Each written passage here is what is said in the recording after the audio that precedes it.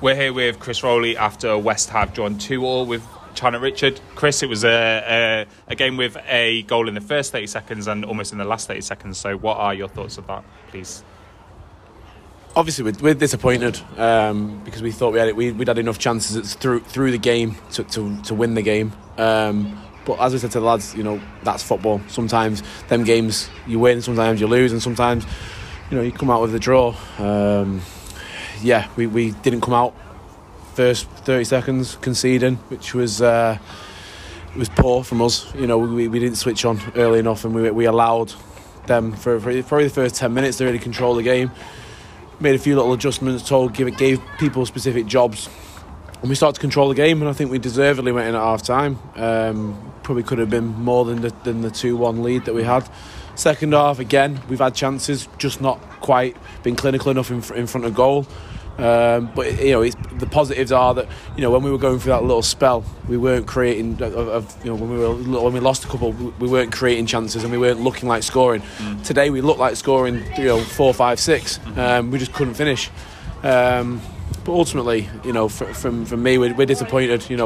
We've conceded, for me, a penalty that. Not that I'm questioning the challenge. I'll have to see that again.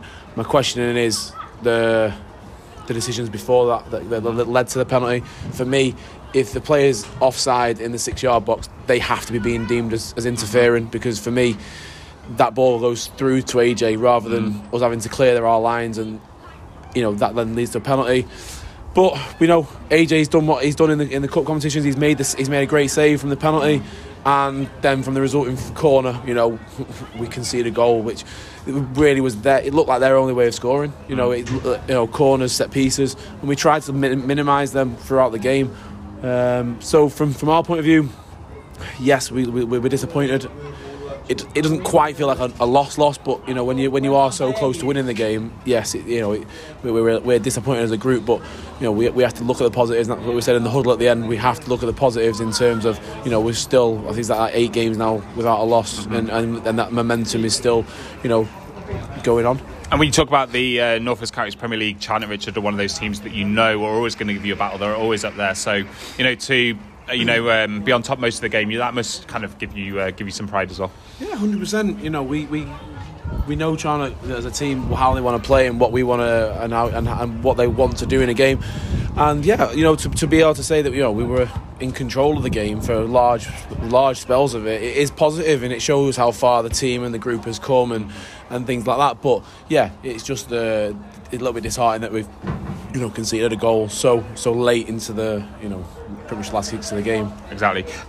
So it looked like from where I was, the body language of the foul that gave the penalty was obviously appealing to the referee for that. Do you feel like we gave the referee a decision to make in that situation, or do you feel like that was a bit of gamesmanship, or what are your views on that? From here, I'm further away probably than you guys, and it was one of them. I think it's Billy who's gone to clear the ball, and yeah, he may have made contact, and it makes it a decision for the referee to give. Like I say, ultimately for me, it shouldn't have even got there, and I'm more disappointed in the officials' decision to allow that to even get to that point, because as I said before, for me, someone if you've got a striker in the 6-yard box stopping the ball, at the end of the day, anyone who's played football, if the ball's coming through and the centre half knows someone's behind him, he's going to try and win the header.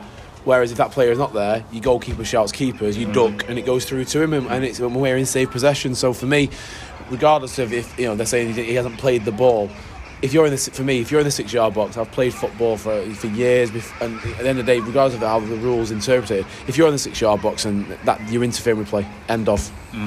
So we've got a bit of a break by our standards at the moment. So what are your plans for before our next game? Obviously, we'll train. I think in the week leading up to AFC Liverpool on the Thursday night. Probably we might try and squeeze something else in before that.